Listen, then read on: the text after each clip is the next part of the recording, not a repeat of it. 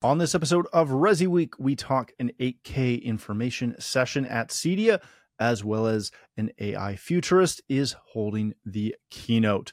All this and more on this episode of ResiWeek. The network for the AV industry. What are you listening to? This is AV. This is AV Nation. This is AV Nation. This is ResiWeek, episode 393, Miss Cleo. Welcome to another episode of ResiWeek. This is your weekly roundup of all the latest news and stories for the residential AV industry. I'm your host, Matthew Scott for AVNation.tv, and this week I'm pleased to be joined by three of my good friends. First, we have Katie McGregor Bennett. She's the president of KMB Communications. How you doing, Katie? Doing great. Weeks before Expo. You know what it's like.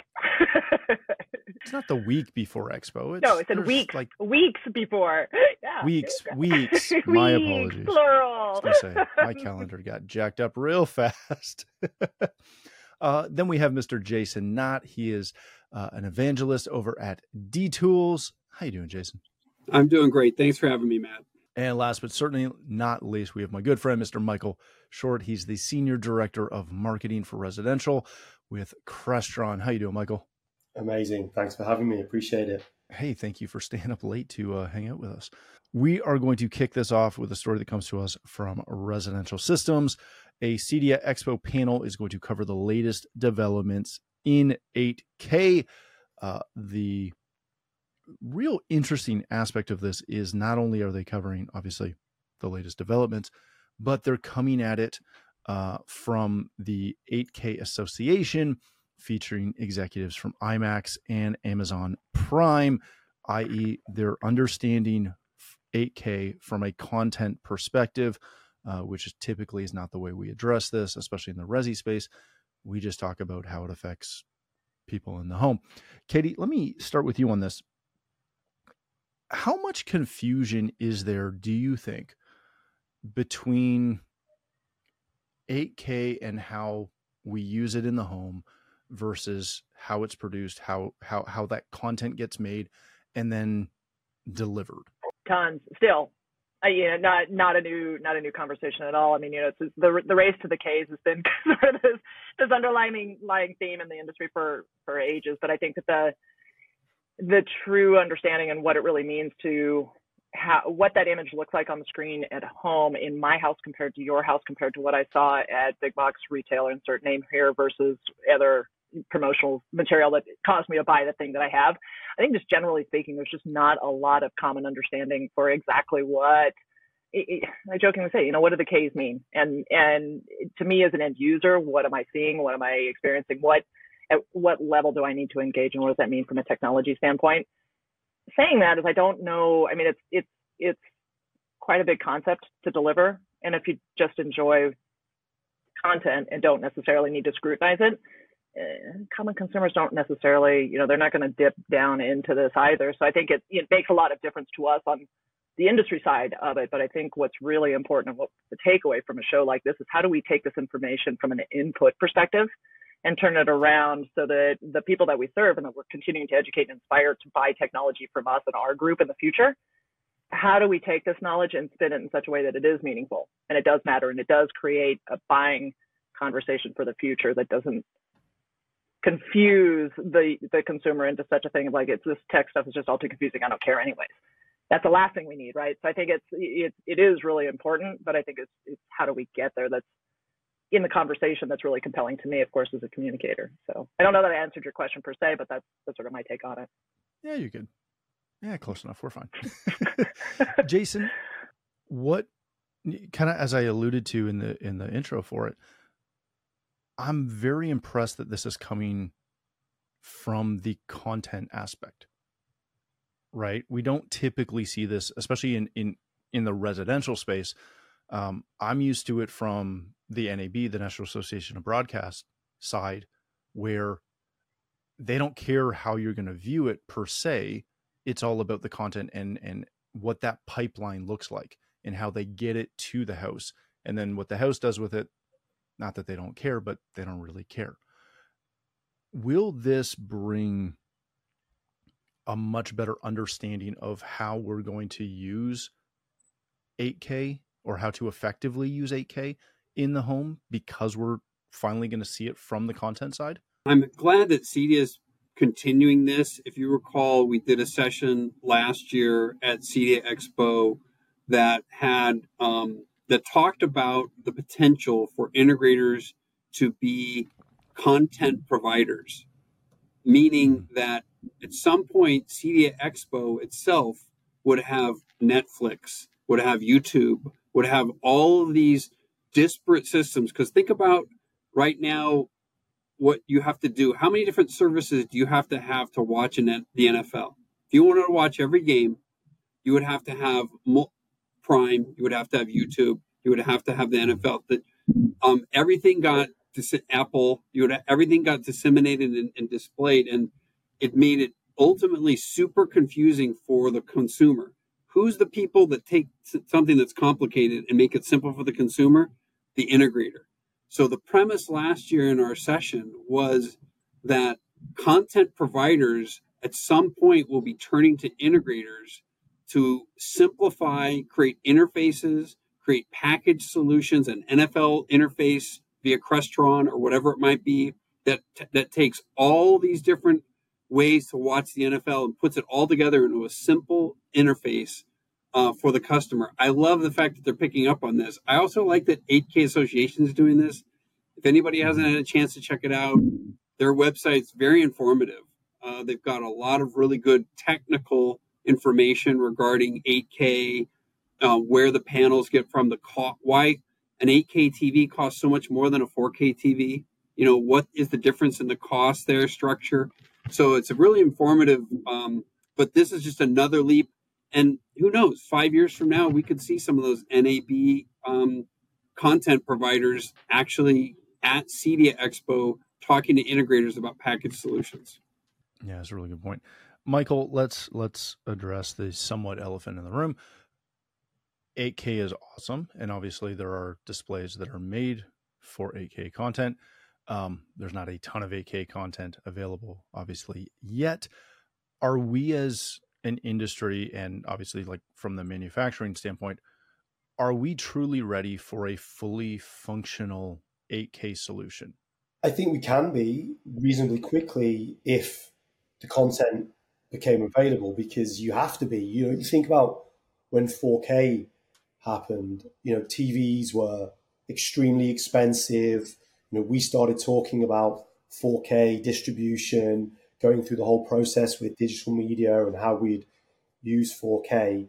But very quickly, as more content becomes available and as consumers want to take that content in, we as manufacturers get up to speed quickly. And we certainly are working on and have solutions that are going to be ready for 8K and will be certainly ready to go. I think that it will all depend on the content, though, because you look at now, YouTube and Vimeo is probably the only place you can get the most 8K content. And you're talking about direct smart TVs there versus distributing it from your Apple TV potentially or other devices. So, the content is going to be really important. Japan, I think, had the Tokyo Olympics in 8K, if I remember rightly. In OTA 2020. 8K.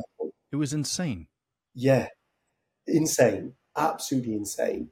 And, so I think to answer from a manufacturing standpoint, yeah, we'll be ready and we'll get there. But this is why it's really interesting to see this as a content-led discussion at CEDIA, because that's where I believe we need to be thinking, what type of content are consumers going to be consuming first? You're talking about virtual reality now is mainly looking to be in 8K. So are we actually talking about Netflix and Amazon first, or is it going to be those games rooms where consumers want to have 8K content in those specialty rooms? So we'll obviously be ready, but I do think for the first time in how I can remember, the content first. It's really interesting, and I love that the discussion is being led that way. Yeah, that's a great point. So check that session out if you happen to be in Denver. All right, let's change topics for a second. This comes to us from Residential Tech Today. AI and technology futurist Scott Steinberg is delivering the keynote at Expo 2023. If you don't know Steinberg, he's going to be speaking on the unstoppable AI revolution that's coming to the home. All right, I am going to get this out of the way right off the top. I absolutely detest futurists. I have been in multiple keynotes, both for our trade and others, with futurists, and they're ridiculous. They remind me of Miss Cleo from the 90s. If you are a 90s kid, you will get that reference. If you are young like Michael, you may not. But I hate futurists. Now, that out of the way.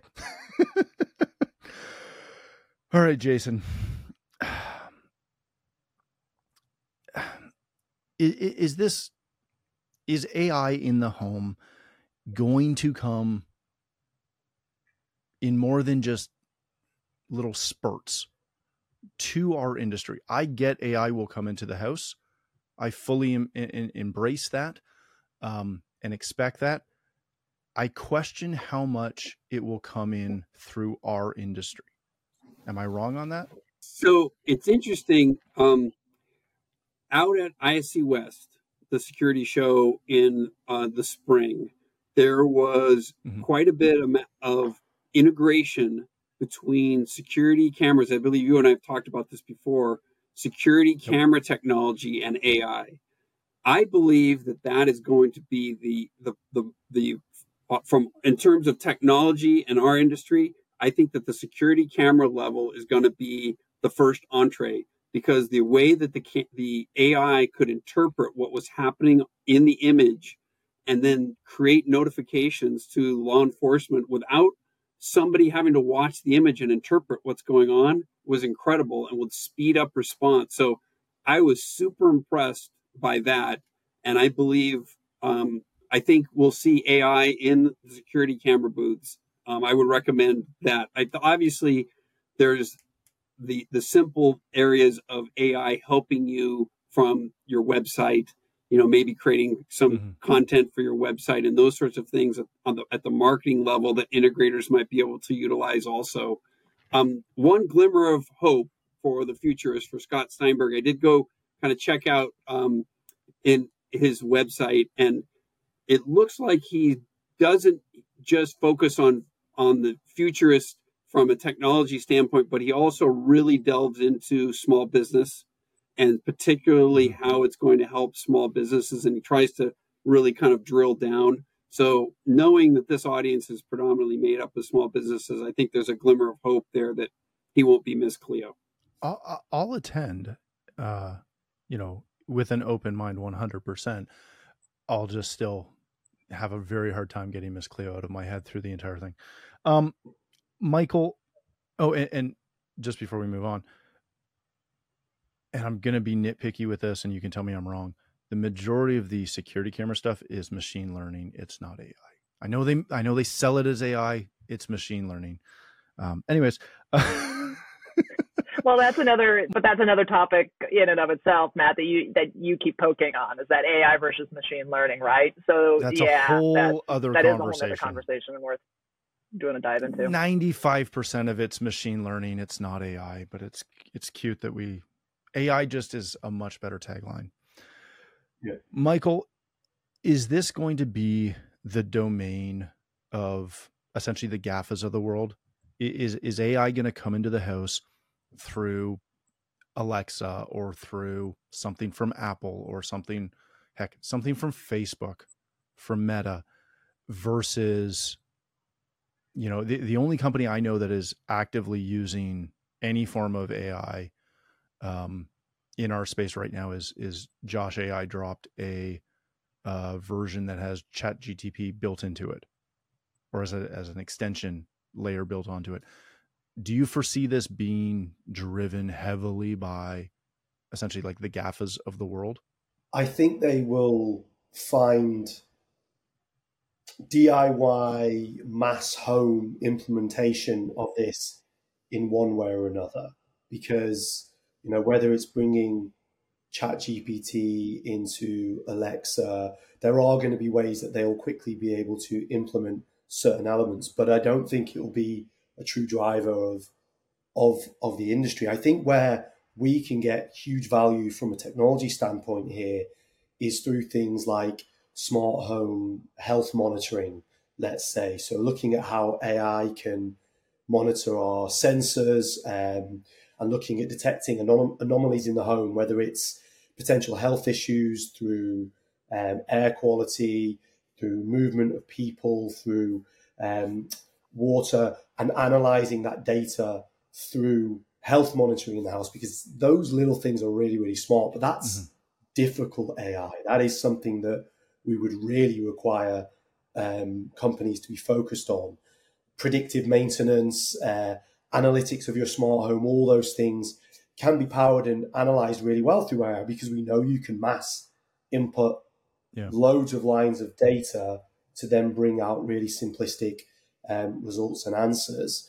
So I think the true benefits here are going to come when we start thinking about how we can layer AI into that type of analysis. But I wouldn't be surprised to see, the Alexas or the Googles of the world doing some sort of AI manipulation. I think the camera and security aspect is really interesting. But again, is that machine learning versus AI? But it's here to stay. It's happening. Yeah. Right. We are going to see AI in this space in the future. But I wanted to touch on something that Jason was saying.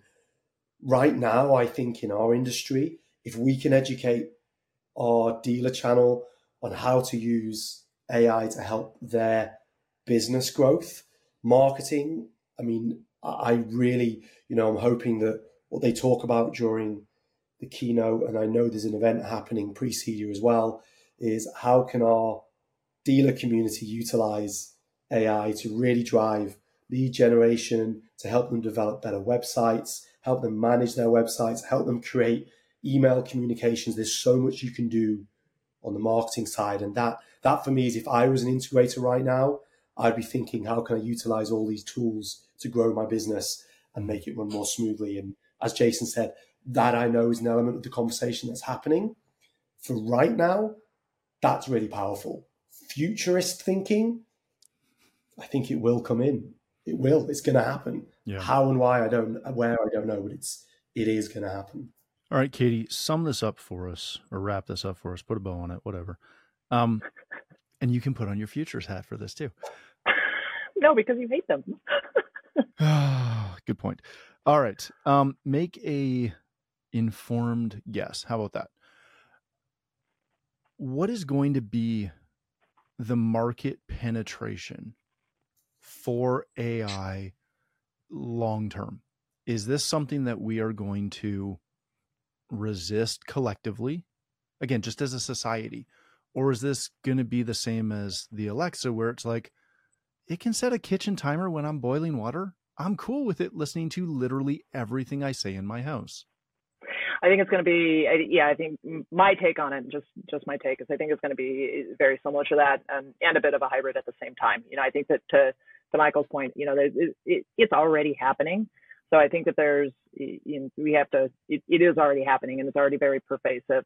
There was obviously going to be resistance, just as there is to technology, to online banking still, who would do such a thing? I think there's always going to be resistance to anything that has a technology backbone, or an emphasis of technology that has a reporting of some sense that is not known to the consumer, right? There's always going to be that group that's just like, hell no, I don't want any part of that. And I respect that, and it took some time for even Alexa to become that thing that you've allowed to time your boiling water, and be accepting of it, listening to everything else in your world. And not a day goes by, I'm sure that's the same for all of you guys here and listeners too, that somebody in our world doesn't go, oh my God, I was just having a conversation, and now on my feed, here's the thing that I was just talking to my neighbor about, and I thought that was a private conversation. So I think that there's so much of that continues to happen, that it's doing two things. It's driving technology forward and driving acceptance of it forward, but it also is increasing the fear factor, right? So for every one of the positive experiences that we share, there's quite possibly one or two negative experiences somebody else shares that makes it really scary. So there's that point. And then I think that the other thing is within our industry, we're so tuned to utilizing the new thing to make the current thing better. And that's, that's just sort of how we're wired. It's in our DNA. So I think that there will be a fast adoption and a fast expansion of the usage of AI and machine learning in our industry as we're serving consumers. My caution as a communicator, now having gone through several stacks of content specifically that was derived from AI, it still needs a lot of human intervention because it is not speaking as a human. It is not speaking our language. It doesn't properly identify and define acronyms even, which, as you know, are such a big part of our conversation in technology. So it will require our help to get it better. And it's going to get great and it's going to be horrible at the same time until that learning has gotten much further along than it already is today. But to your original point, is there going to be resistance? Absolutely. And understandably, I think it's up to us in the industry, residential, commercial, all of us in technology integration, to really make sure that we're making the right decisions as to what we're plugging in, what we know about it, and what we're communicating to the other side as to what they should expect and what they need to keep an eye and an ear out for. Because it's that combined awareness of what's happening that will create a more positive situation and scenario going forward. If we're not really, really diligent in having a firm grip on the harness, what can stand to happen can really be, can create quite a bit of a bleep show for us in integration that I don't know that we can recover from effectively. That's much further down the road, and I am not a futurist. But that's my bigger fear is just if we don't harness and control it now and learn how to corral it in such a way that it doesn't take out our bottom line as an industry. And I think that's a big takeaway. So regardless of your opinion on AI, machine learning, and futurists, I think listening to the conversation and understanding sort of the bigger scope and ultimately where everything is going, and then what's your role as an individual. I know what mine is now very clearly. You asked me 6 months ago as a communicator, what was my role with AI and machine learning? I wouldn't have answered the question. It's much clearer to me today, but I've spent quite a bit of time digging through it and identifying where it's good and where it's not. Yeah, that's a great point. All right, let's wrap it up there. Thank you all for joining us. Michael, if people want to connect with you, learn more about Crestron, how can they do that? Crestron.com, of course, or visit us at CEDIA. We're on booth 19.1. We've got a huge presence again this year. Some really exciting things going on from us. So, of course, Crestron.com or come see us at CEDIA. Excellent. Looking forward to that. Jason, thank you for joining us. How can people connect with you, learn more about D-Tools? They can go to dtools.com, and that's d-tools.com. They can also reach out to me at jasonkay@dtools.com, and you can follow me on Twitter at jasonwnott. Let me just add one quick point to both what Michael and Katie were mentioning there, that I agree that AI is going to need to be oversight by an individual. I'm going to predict, as a futurist, that we just saw last week ADT sell off its commercial business and then focus strictly on the residential side. And we all know that Google did the massive investment in ADT a couple of years ago. To what Michael's point is, or your question to Michael, I see that might be the realm, again, going back to what I was talking about, the security level, that would be the company to be on the lookout for, where you might start seeing this introduced to the consumers. Well, and they definitely have especially with the Google backing, they have the pockets to play in that space effectively. Yeah, and now they're focused 100% on residential. That is the truth. All right, Katie, how can people connect with you, learn more about KMB Communications? You find KMB Communications on the web at kmbcom with 2ms.com. All over the social sphere, one version of that, another, and myself, Katie, Katye, McGregor, Bennett, same thing, all around the sphere. Looking forward to meet you guys out there. Excellent. Thank you so much. Thank you for joining us. If you'd like to connect with me, you can find me on Twitter or X or whatever we're calling it these days at Matt D. Scott and most other social platforms. But more importantly, please visit avnation.tv, where you'll find this show as well as a wide variety of other shows with all the verticals that we cover. When you visit the website, please take a moment to check out our supporters. We are extremely thankful for the support and ask that you check them out as well. Thanks again for watching. That's all the time we have for this episode of ResiWeek.